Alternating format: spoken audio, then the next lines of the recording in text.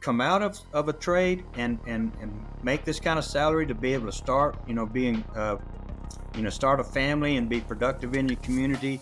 Or do you want to be working somewhere where you're having to pay off, takes you a couple of years to pay off your school debt? But the biggest thing that construction companies can do is just challenge their local communities to ensure that skilled trades are available in the local schools. Hello, innovators. I'm Todd and welcome to the Bridging the Gap podcast presented by Applied Software Grade Tech Group. You're invited to join our conversation to model the future of construction innovation and the digital transformation adventure of this great industry. My guest today is James Chesnut. James is the Senior Vice President of Nuclear Operations for Day & Zimmermann's Open Shop business unit. In this role, he is responsible for fossil and nuclear maintenance, value, and QA/QC services. James is a second-generation nuclear worker with 40 years of experience in construction, design modification, outage management, and maintenance in the power industry. Welcome to the show, James. Hey, thank you. It's great to be on here. Yeah, looking forward to the conversation. So I always love to get kind of people's origin story of how you ended up in the construction industry and what appealed to you about the industry and the space. Well, it's interesting you say that because, when I think about my story, I really don't think about it as being anything special. But then as I tell others about it, they go, wow, how does that happen? So I'll tell you a little bit about my story. I was born and raised down in South Georgia, right on the Chattahoochee River, and I was a rancher, a horse rancher, right? And growing up as a horse rancher, you got involved with things like cattle and farming and, and all of those type of agriculture type activities. And that seems to be the focus of the schools. That's the focus of the community. That's the focus of the churches. It's all around agriculture. And it was interesting as I was getting on into high school, my dad was started working at a nuclear power facility that was being built right on the Chattahoochee River, kind of helped offset, our portfolio, so to speak, bring a little extra income into the house. And he started as a journeyman carpenter and was working night shift and was, doing pretty good. And then as he started getting more familiar with the power facility, started, growing up through it, as I graduated high school, he got me involved in the to go over and get a job at this nuclear power facility. And one of the things that I was most skilled at was painting, because during the off-season months of the agriculture season, one of the things that we would do, because we had such amount of pastures, is that we would sandblast and spray paint farming equipment and get them ready for the next season. And I got very good at it, studied it, learned how to apply the paint material, learned how to use all the equipment. And it just so happened this nuclear power facility was hiring painters. Me being 18 years old, went into a union environment. Most all of my peers were in their upper 20s, 30s. And I came in and I outpainted everyone during my testing. And they just could not believe that I had such a skill at an 18-year-old. And I told them, I said, basically my dad and I had been doing this since I was about 14. So that's really what got me into the business. And I'm working at this 2-unit, 2,100 megawatt facility, bigger than anything that I'd ever seen. And it was just amazing to walk into a huge facility like that and just be someone from an agricultural community. Yeah, I love that. I didn't know the Georgia connection here as well too. I'm sitting literally right on the Chattahoochee right now, so I love the Chattahoochee. There's something in the water there for sure. Sure, yes. That's awesome. So how does someone who really started their career in the journeyman painter, and how do you rise up to executive position? And then kind of second part of that, what message do you have for young skilled trade workers coming into the industry today? Well, so the story goes is that, coming from a community, an agriculture community, you were either had the opportunity to go to college or you didn't.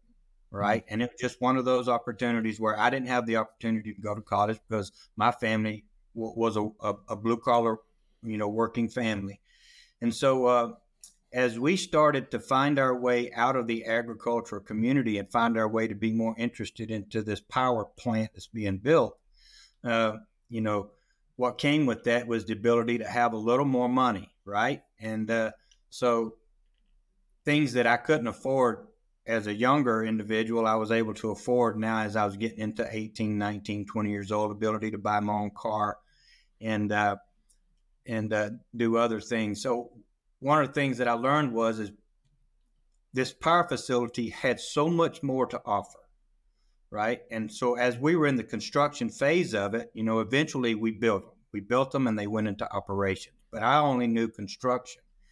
And I was watching all of my pals and my buddies that I had met during this construction phase, and they were moving off out of South Georgia, South Alabama to Virginia, Kansas, the Carolinas, moving on to other facilities that's under construction and doing the same things that we were doing. So I followed that path myself and ended up in Kansas at a facility that was about 5 years from being completely built. So that was around 1980, I guess, 81 and 82 time frame. And so I stayed with that plan. And it was about that time I was starting to settle down, getting on up around 23, 24. And I decided I wanted something a little different from my life. I had met someone that I felt like was giving me more of a stable community myself, and being my wife. And so I got very interested in staying on at this facility. And of course, I had worked my way through this facility and become someone that knew everything about this power plant. I mean, I knew where every nut and bolt was. I knew how the equipment run because I got to touch it all. And so being able to learn that through the being on site, I got the chance to become a utility worker, which meant I actually went for work for the power company. And I learned a lot of things there. But one of the things I didn't get was the ability to continue to explore more growth, because where I hired into was pretty much a routine, everyday job. And I was one of those individuals that I had to have challenges all the time and to keep myself motivated. And that was kind of what I have always tried to pass on for those that was around me, is that life has so many things to offer. You just have to, reach for it. Mm-hmm. And so after the power plant went online, I worked for about a year and then found my way on out into Arizona at one of the largest utility nuclear plants in the United States. Interesting. How do you think your kind of career beginnings prepared you for your role now? Well, so I got to interface and with a lot of people in the plant, a variety of people that had different backgrounds, from all over the country, different parts of the country that gave them different experiences, and I was able to learn from them. And one of the things that I felt like helped prepare me was that I got to see and work underneath as a mentee of those that didn't come from my background. They came from business-based type of backgrounds. They came from the Navy. They came from varieties of the military. They came from other manufacturing. It was very interesting to hear their thoughts on life itself. And so I got very interested in that. And so I would almost say started to emulate some of those behaviors myself. And one of the things that I found was, because of my experience in the plant, the amount of knowledge I had in regards to its operating, and it was starting to come together. When we would have meetings, I would find myself being very impactful to the conversation because of the fact of everything that I'd been exposed to and everything that I had learned just by being in the facility. Mm-hmm. Yeah, I really like that. I'm a huge believer in diversity of thought and mixing it up with, different people's backgrounds and education levels and experience levels. I think there's so much that we can learn from each other if we sit down and we have those conversations and create that space. What do you think the industry maybe needs to inject into it a bit more to help kind of facilitate that and ramp that up so that it becomes maybe more common practice than what it is currently? Well, in today's environment, one of the things that I've learned is that when utilities go out to hire, they create this framework of what they're looking for, right? In some areas they call it the purple squirrel, so to speak. I don't know if you've heard of the purple squirrel, but in recruiting organizations, a purple squirrel is, I want somebody that looks like this, right? Well, I'll tell you, there's not a lot of folks out there that look like this. And I'm a big advocate that if I can get somebody that's 50 to 60% that looks like this, they have good work ethic, they're curious, they get up at 3 o'clock in the morning and ready to hit it, and they don't mind working until it gets dark, and it's just kind of things that just really energizes them. You can frame that and you can mentor that into someone that can have a very fruitful career and constantly be challenged in a work environment that is always a learning environment. Mm-hmm. Yeah, it's hard to teach the work ethic and grit. It really is. Yeah. I'll tell you, Todd. I've had a lot of kids this pass through my career, and from variety of different backgrounds, and of course, kids that have not been exposed to someone that's up in the morning, outside hitting it, constantly wanting to be outside, wanting to be on the go, always wanting to challenge. They've raised to get up in the morning, turn on the TV, and just watch TV until noon or something like that. But once you give them something that energizes them, whether it might be a game, whether it might, I'm going to go build something with my hands, or I want to see a prop, something that happens, you can really get kids interested in wanting to get out and get to work. But it all has to do with how they're raised in the home environment. Yeah.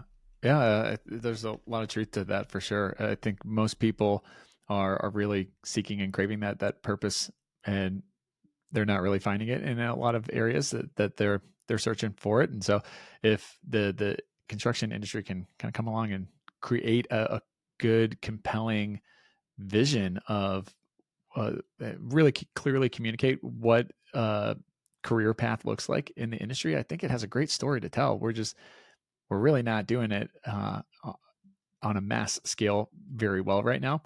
So kind of pivoting some. So vocational training has really it's been declining for a while, with training in schools and whatnot. What can parents and communities do to really come around and reintroduce this value and purpose behind trade work?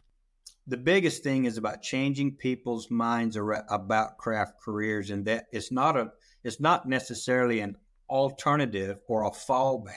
If you can't find your way into something that you want to do, these are good paying careers. So we got to really change people's thoughts about these types of craft careers, and what that means. These are sustainable, life-changing, life-fulfilling careers that people can get into and really feel like they're making a difference. But we got to be advocating for that, and not that it's a fallback. Yeah, man, that's good. I agree.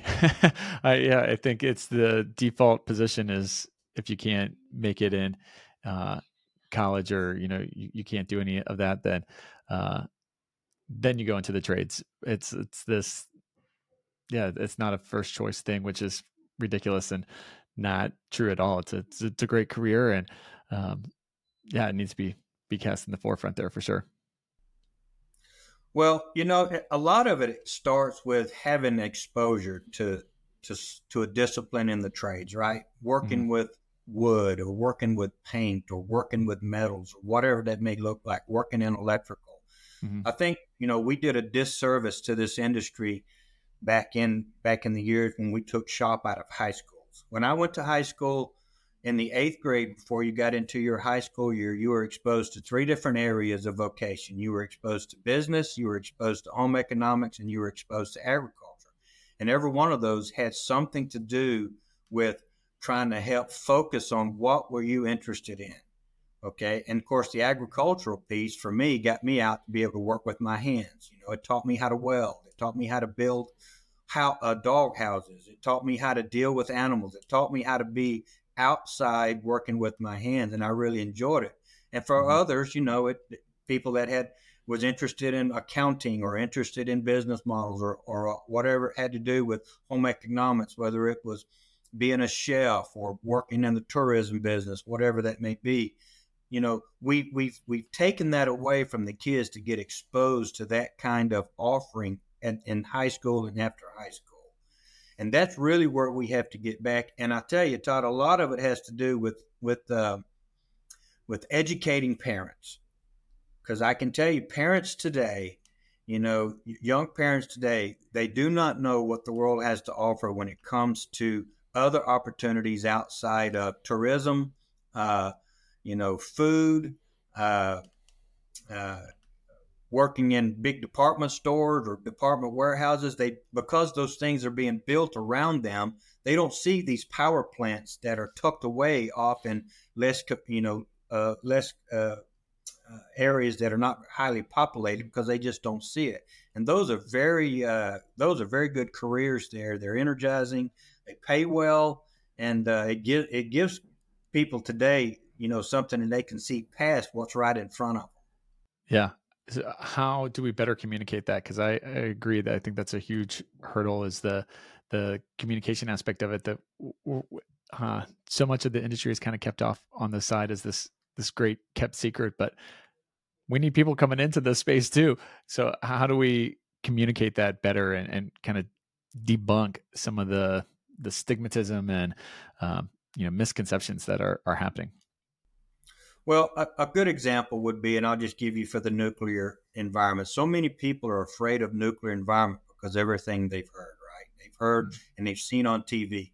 Their influence has been what they've seen on TV. They've seen Chernobyl. They've seen what's happened in Japan.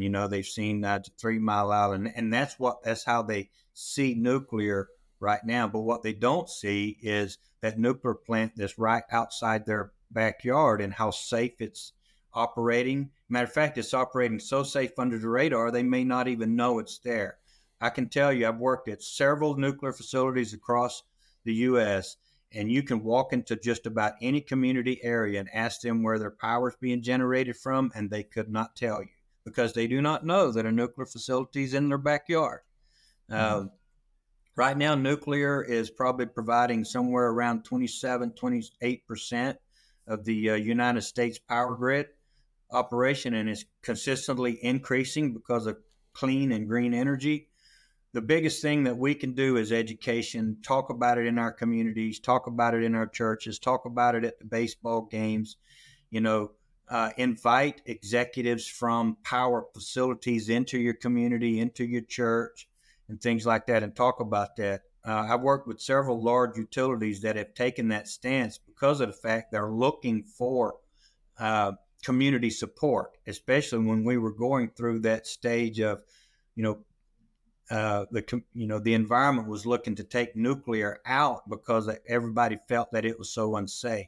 You started seeing more of the larger utilities, Arizona Public Service, Duke Energy, Dominion Energy, starting to really advertise safe, clean energy and what it's doing to provide safe, clean energy in the future, and get more community support from behind it.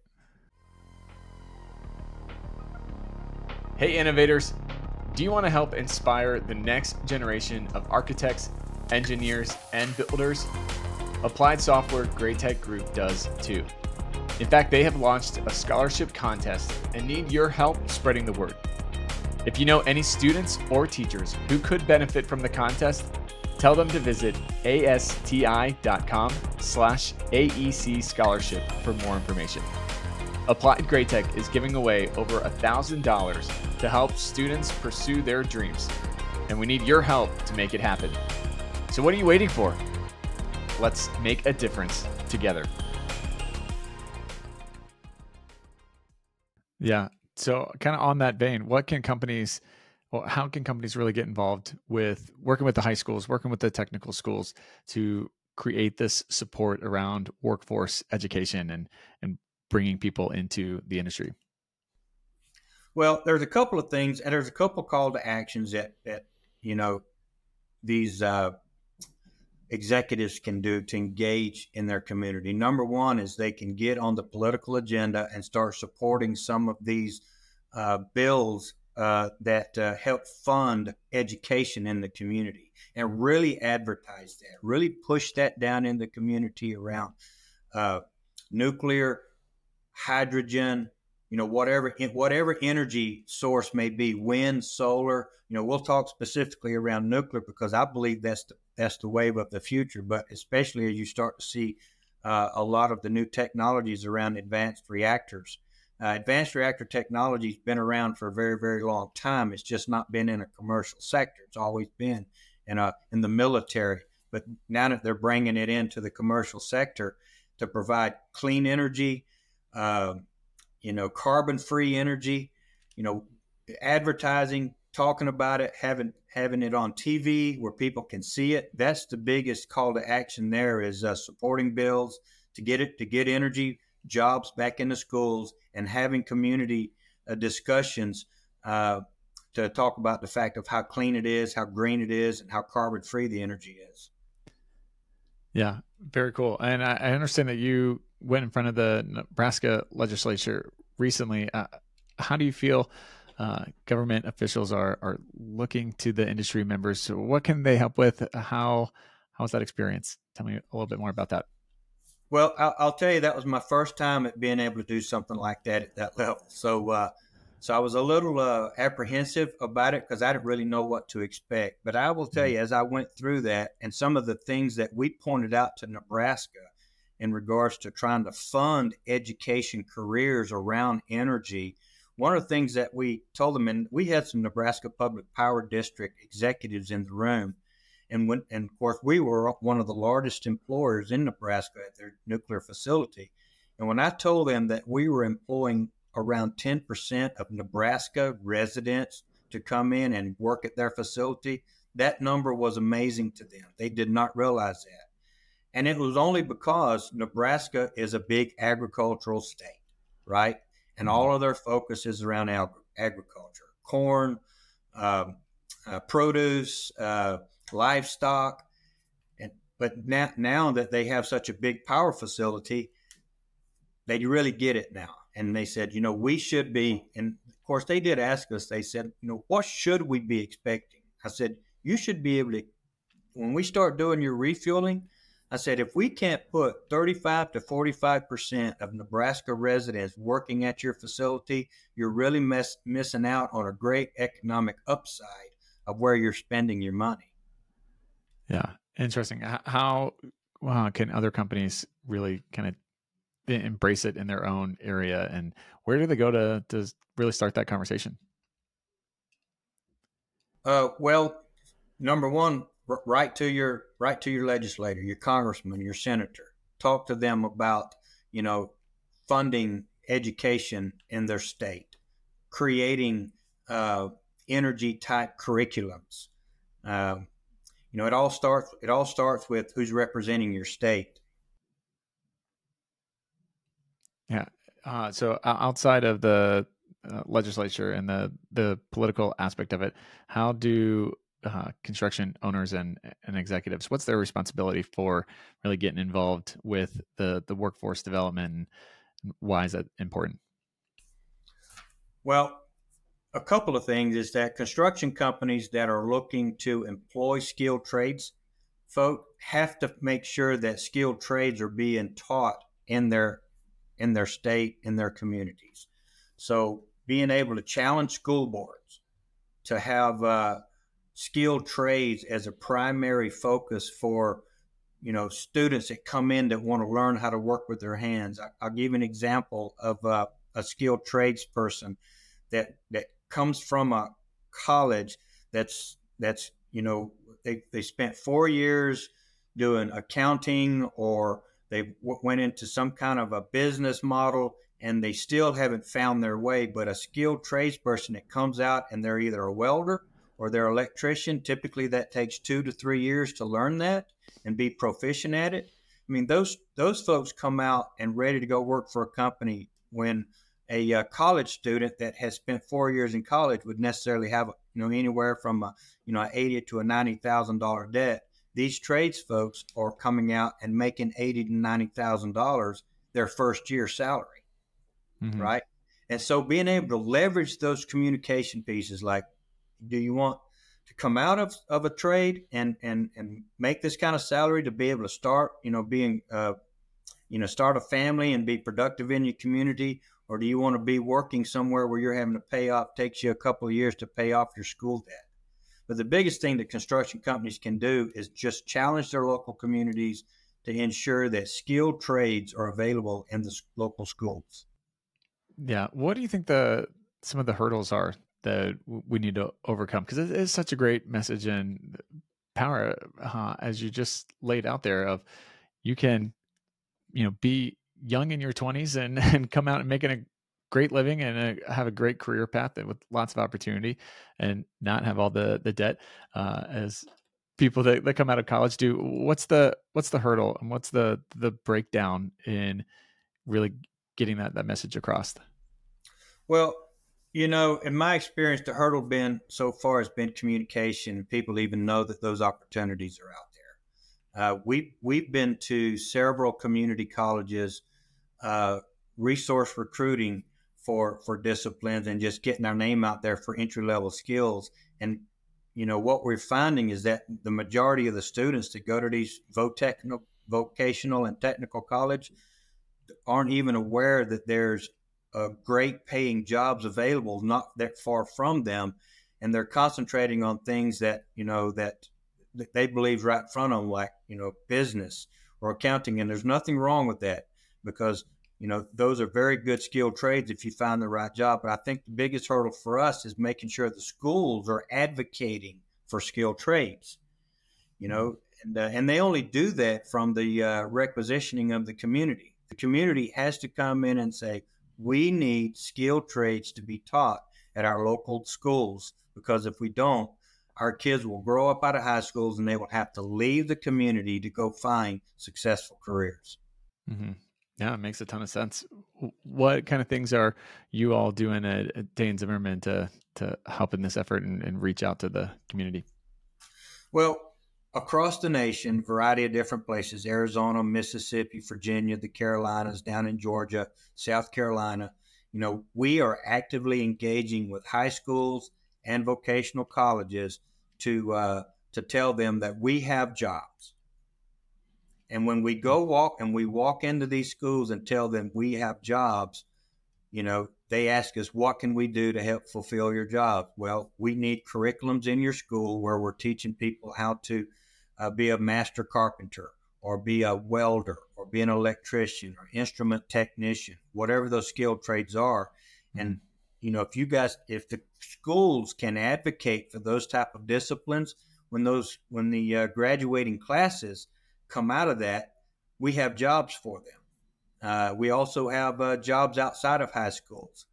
We're starting to find that even though we've been into some of the vocational and technical colleges, we're starting to find that we have to get down into high school levels, and sometimes even in the middle school levels, to start creating the message that there are great jobs in your community that you can have and not have to leave your community, whether it's welding, whether it's painting, whether it's electrical, heating and ventilation, whatever that skilled trade may be.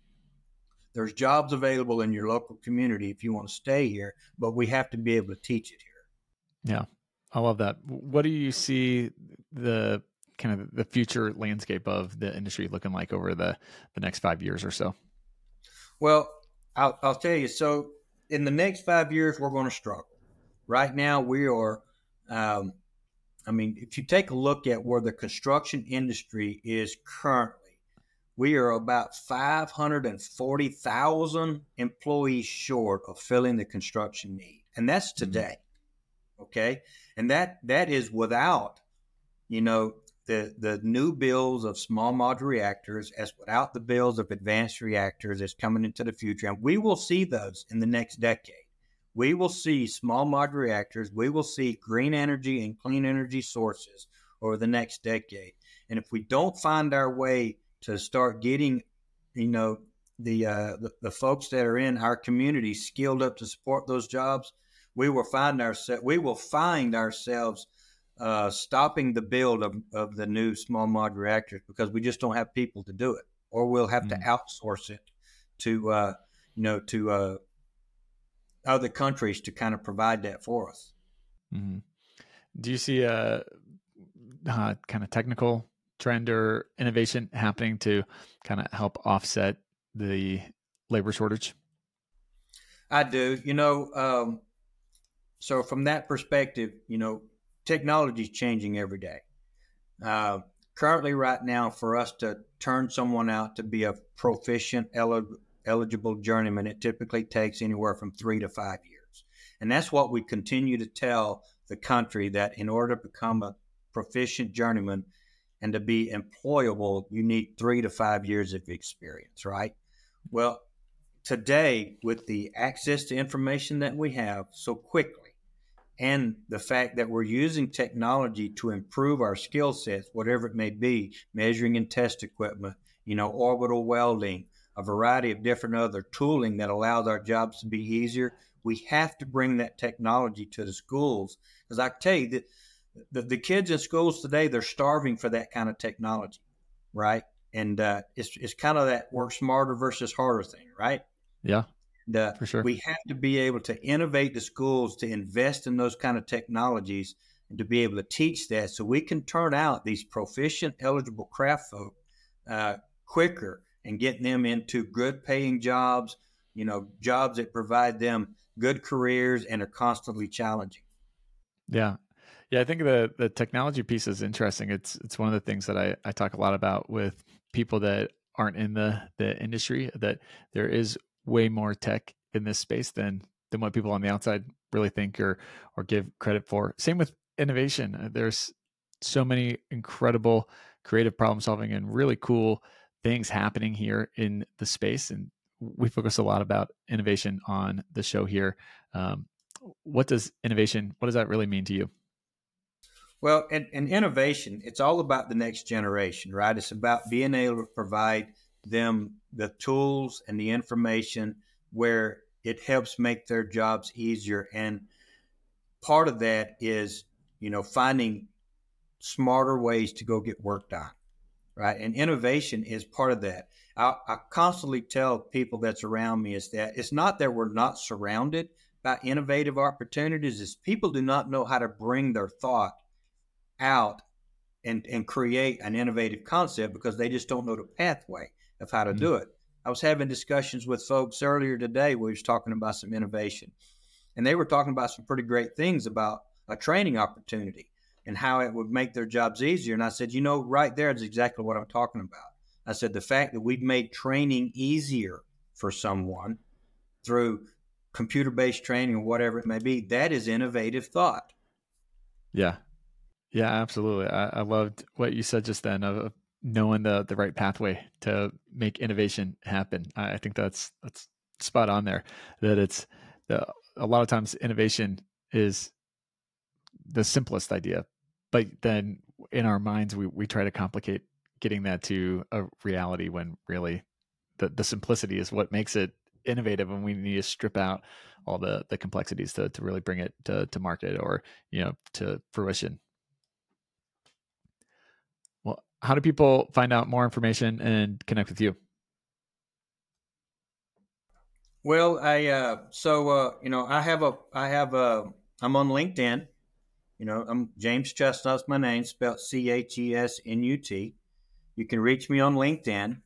Also, we have an app that you can download on your phone. It's called DZ JobLinX, and you can find that. And that is a great opportunity for people to see exactly what's out there, because on DZ JobLinks we have all of our jobs that's available, we have our crafts that are available, and we have the opportunity to apply for an opportunity. We have dayzim.com. People can go to the website, they can search our website and see everything that we have that's available to them. And then I think that's pretty much about it. Awesome. I'd love to learn more about the app. Why did you all create an app for the trade jobs here? Well, we started this app about 2 years ago, and it was really more of a thought. And I continued to impress upon people is that, in the past, People used to be able to pick up the telephone, you'd be able to talk to them.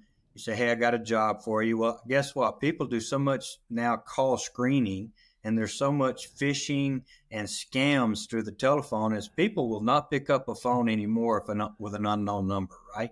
Yeah. I said, so how do people communicate? They communicate through social media.